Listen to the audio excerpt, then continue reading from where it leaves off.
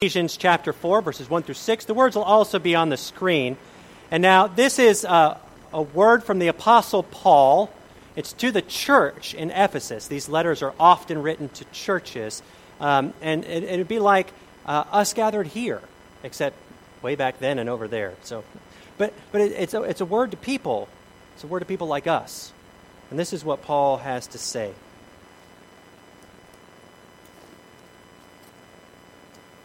I, therefore, a prisoner of the Lord, well, he's laying it on there, isn't he? I, a prisoner of the Lord, beg you to lead a life worthy of the calling to which you have been called, with all humility and gentleness, with patience, bearing with one another in love, making every effort to maintain the unity of the Spirit in the bond of peace. There is one body and one Spirit, just as you are called to the one hope of your calling, one Lord, one faith, one baptism, one God and Father of all, who is above all and through all and in all. This is the word of God for the people of God. Thanks be to God. Will you pray with me? Father, may the words of my mouth and the meditations of all of our hearts be pleasing and acceptable in your sight. For you are our strength, our rock, and our Redeemer. Amen. Amen. So today we're starting a new series called Remember. It's on the subject of membership. It's about remembering the promises that make us who we are as the church. We're going to remember the promises because we are a church community that's built not on walls, not on geographic location. That doesn't define who we are. Not time on the calendar. Not even the pew that you sit in, and heaven forbid somebody else sit in it. It's promises. Promises that bind us together. The promises that God makes to us, that we make to God, and that we make to each other. And so very specifically, we'll be focusing over the next 5 weeks, 6 weeks including today, on the vows, the promises that each of us make as we come into the professing membership of the church. That is, when you join the church. We make vows and promises one to another, and it goes like this: to faithfully participate in the life of the church through our prayers, our presence, our gifts, our service, and our witness. Between the promises that God makes to us and we make to God, these vows bind us together one to another in such a way that says, this you can expect from me, and this I can expect from you. And we do so in a covenant, in a promise. So we'll be exploring that. Now you might have noticed, John joined the church last week. Hey, John, you came back. Woo! That's always good when somebody joins the church and comes back. Praise the Lord. I'm kidding. I'm picking on you. Well, when John joined the church, we do a little prayer together. We use our blue hymnals, and John made the promise to support the church through his prayers, presence, gifts, service, and witness. And then there's this part where we're all reading in unison. And you might have noticed that we get a little tripped up, because I'll say something like, do you as the church renew your promise, etc.? And you'll say, yes, we renew our covenant to faithfully participate with our prayers, presence, gifts, and service. And then it stops right there. And then I always say, and witness. And some of y'all are like, what, is he just making stuff up over here? What's going on? The preacher's yelling again. The hymnals were printed in 1989. And later on, the wider church brought in the vow of witness. And you might say, well, I didn't make the promise to witness because I joined the church before that. Except when everybody joins the church, you kind of said, yeah, I do re-promise. So we're all in this together. Prayers, presence, gifts, service, and witness. Y'all might be familiar with Robert Frost. He's not a chilly guy. He's a poet. And you might not be a fan of poetry, and that's okay. I bet you're still familiar with Robert Frost to some degree. There's a famous one. He says, 2 roads diverged in a wood, and I took the one less traveled by. Do you remember that? He earned his money on that one, I'll tell you what. There's a poem of his that I love. It's called Stopping by the Woods on a Snowy Evening. Have you all ever heard this one? Okay, so it goes kind of like this. The story is kind of told of a man on a horse, and not surprisingly enough, I know this is going to surprise you based on the title, he stops by the woods on a snowy evening. I mean, it's creative titling. I bet he had a copy editor for that one. He stops by the woods. So you know how sometimes when the sun's going down and twilight comes, it's just, there's something about, it's beautiful outside. And so this guy's riding on his horse, and he comes to the woods, and it's snowing, and I'm sure that's beautiful. I don't really know, because it doesn't happen much around here, but I'm sure it's beautiful. And so the poem kind of tells of this man being captivated. On his way, he stops, and the beauty of the whole thing. But then his horse gets a little nervous, and thankfully he does. The horse gets a little nervous, and the guy comes back to his attention. It rouses him from his trance, and the line goes like this. The woods are lovely, dark, and deep. They are. But I have promises to keep, and miles to go before I sleep. The woods are lovely, dark, and deep, but I have promises to keep, and miles to go before I sleep. You see, I'm sure it was beautiful. And we can get captivated in a present moment. And there's something, however, there's a call beyond that momentary beauty for him. There's a call that will rouse him forward no matter the circumstances, and that is the call of a promise made. A promise is a powerful thing, isn't it? A promise is pretty powerful. We learn very early that promises are important. We learn as kids that promises are important. And we learn as kids the disappointment of a promise broken. Hopefully that happens more innocently, like when we tell the kids, hey, we're having pizza for dinner, and then they come in and they're like, what is this liver and onions? You promised pizza. Well, you can get over that. I still haven't, but whatever. Sometimes it's harder promises, and sadly children have to learn that they're broken. And that's really heartbreaking. Promises are important. It's a trust thing. It's like, when you promise, I know I can trust you, and I need to know who that is. Even as kids, we know that, don't we? Like, I need to know who that is. Why do you think that playgrounds are filled with pinky swears and spit shakes and cross my heart, hope to die, stick a needle in my eye? It's because even as kids, we're yearning. I want to trust. Like, I need a foundation that is I can stand on. And adults still pinky swear too. We do. How many of you have ever done a pinky swear like in the last little bit? Is it just me, Amanda? Okay. Thank you, guys. Like, I wrote this into the sermon, and apparently if you guys weren't here, I would have been a liar. No, I've seen it happen. I've done it. As self-sufficient as we are as adults, we still rely on promises. We still make them. You might not pinky swear. Probably shouldn't spit shake, but if you do, I've got some Germ-X. And stay away from Charlotte Nell if you've got and Gray too if you've got a spit shake. But we do other things, like we sign contracts. We make oaths. We make pledges. We enter into covenants, like, for example, the covenant of marriage. Little side note, did you know marriage is about promises? It's not about feelings. I don't know if you know this or not.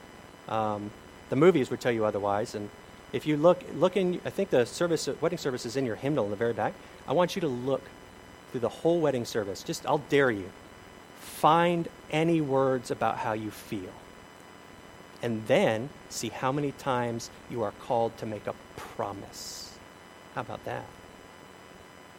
Promises are important, and we still make them because we need that trust. Why do you think it is that after you slide your Visa or MasterCard, or nowadays you have to put the chip in, which makes you sit there 5 seconds longer, why is that so annoying? It's just 5 seconds, but it's still annoying. Why do you think after that you have to sign your name?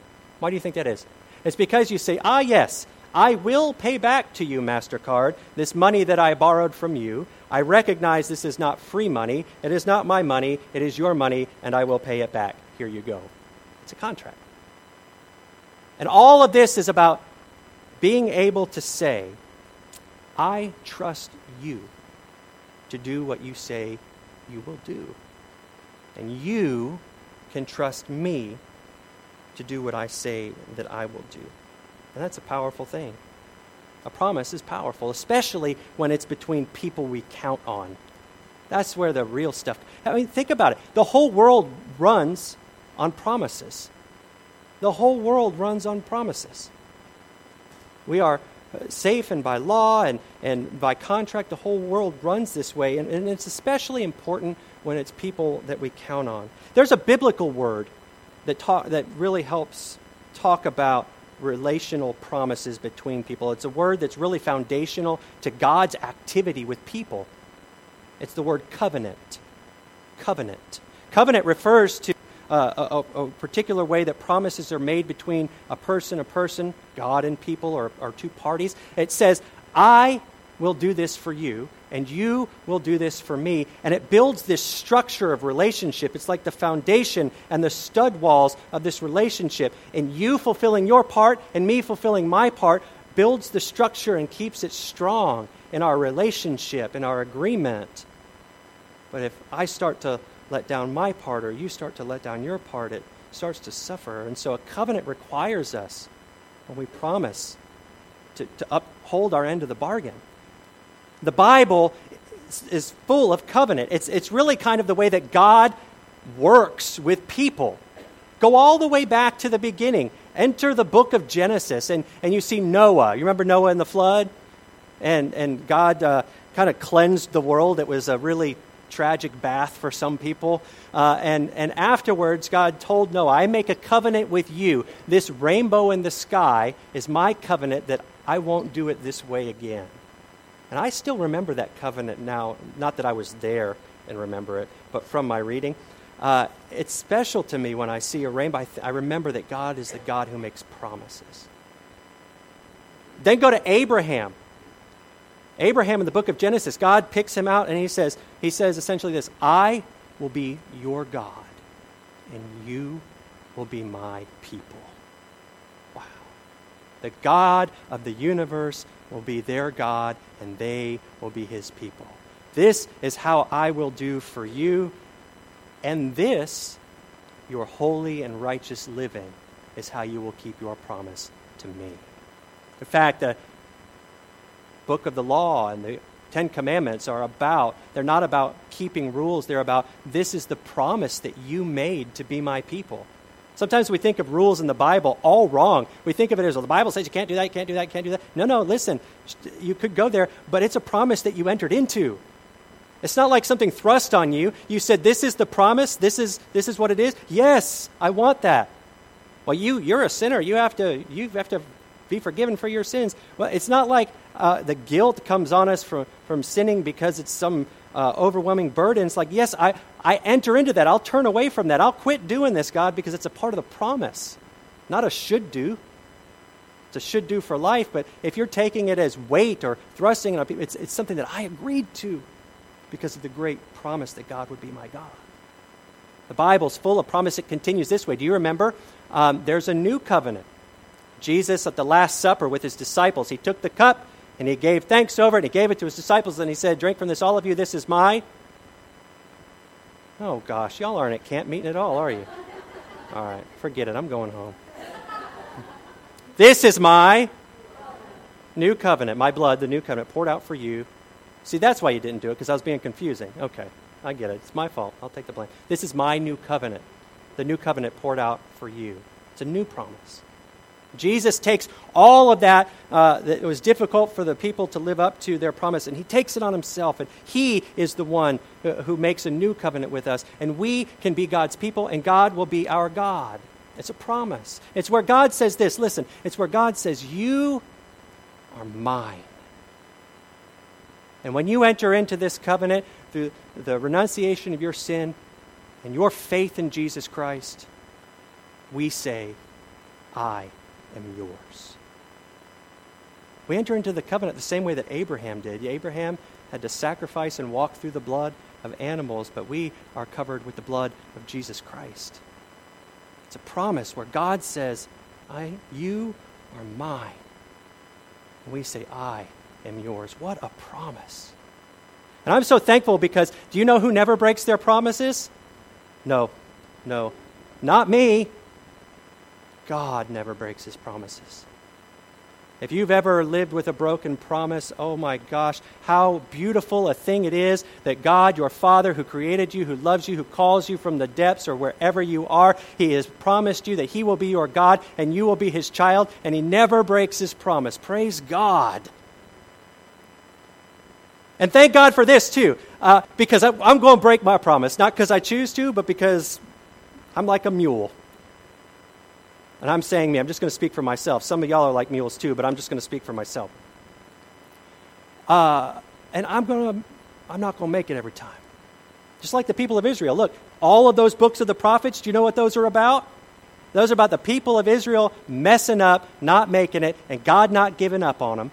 And thank God that when we make the mistake and don't live up to the promise, that God gives us the grace to be renewed and to come back and to start again. Do you see? We're built on promise. Our faith is built on covenant. It's built on promise. We see that in the baptismal liturgy. Our church is based on promise. Last week, let's see, we had, Caitlin was baptized last week. Hey, and you came back too. We brought Caitlin over here, and we saw the promises that were made there. Sometimes when we come down here and we have somebody professing their faith and being baptized, it's like, great, there's preacher's using too much water. I don't know if he's a Methodist or not. He just keeps pouring it on there. Wonderful, we celebrate. And we read from the book, and that's all fine and good. But did you know, if you look at the liturgy we use on page 33 of the hymnal, you know what it's called? The baptismal covenant. It's at the core. It contains these promises. And so Caitlin came down here, and in her baptism, the words that we say baptism is basically the entrance into your community of promise, church. The baptism, we claim the promise that God says, you are mine. And then when we profess our faith here, we proclaim, I am yours. But then something else happens, because we're not done yet. Have you ever noticed that we don't do private baptisms? We don't. Even if we have to go to the hospital, somebody's really sick or on their deathbed, they want to be baptized, we're rounding some of y'all up and we're going together. It's because it's not just about their moment. God makes the promise, they make the promise, and then we enter that covenant too. We have something to say on multiple fronts, to be a part. We welcome you into our family. We welcome you into the unity of Christ. We will walk with you. It goes like this. God says, you are mine. I say, I am yours. You say, we say, and you are ours, and we are yours. And that promise, all together, is what builds this structure of relationship. And I think that it's a beautiful thing, because the world is filled with broken promises, and there are people who hurt because people haven't kept their word, and it feels like that broken promises are the way the world works. And you can pick your own examples. I'll let you do it. And people wonder, is there someone I can trust? Is there something firm that I can stand on? Because every time I've tried to stand, it's not firm and it's shaking. Is there something? And when we live that promise, we say, yes, there is. We may not always get it right, but I know someone who does. And it's an antidote to the world. That this place, that God, we're bound together by promises kept. The baptismal service does not end with the baptism. It does, in Caitlin's case, it was paused. We paused the baptismal service because Caitlin will have an opportunity, and so will Kayleen, who was baptized at the earlier service, later on, after they spend some time in prayer and learning, to become a member of the church. And you know what that is? That you don't get. It's not like you get your certificate and you get your monthly magazine and you can get a discount card for 10% off sodas at the Rusty Pig. It's not like that. It's not like that kind of membership. That would be cool, though, but it's not. No, that's a different organization. Let's stick to the mission. It's about you making promises to us and us making promises to you. So when the time comes and you say, yes, this is my church family. Yes, I want to be in ministry with this church family. Yes, I believe God is doing something that I want to be a part of here, and I want to do it together with you. I want us to make disciples. You stand up here, and every one of you who's a member of the church has done this at one time or another, and you say, I will faithfully participate in the life of the church by my prayers. I promise you that. And my presence, I promise you that. And my gifts and my service and my witness, I promise you that. And then guess what? Guess what you say? You say, and you can expect the same from me. Because this is what we do. This is what we chose. This is who we are. This is the covenant that binds us together.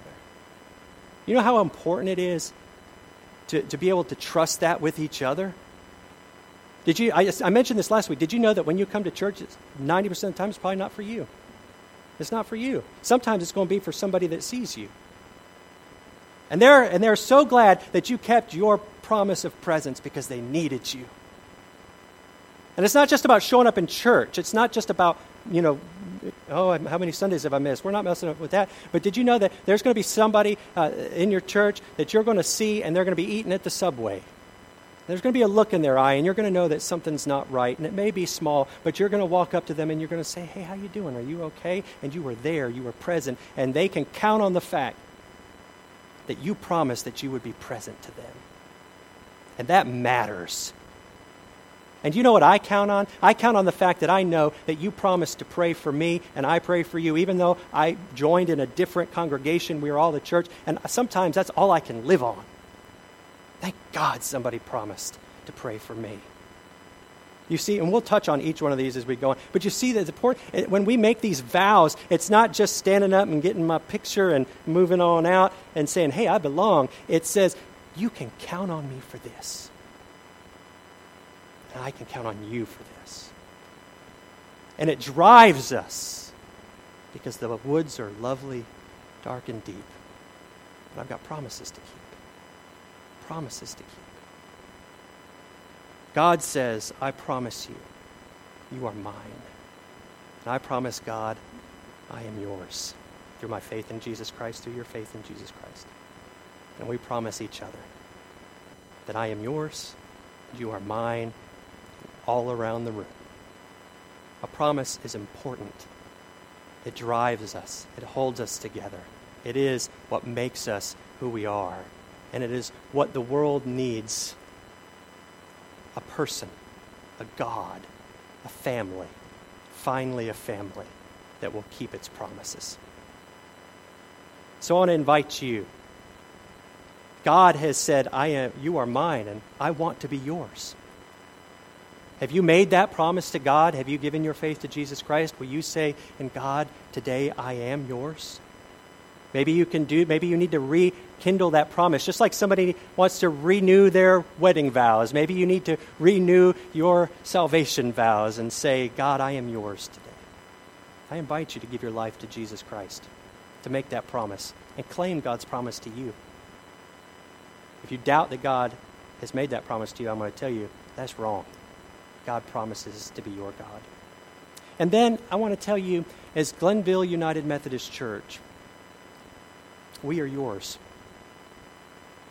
We are yours. And we will do our best with God's help to live up to the call of God. We will do our best by God's help to walk with you and be family to you.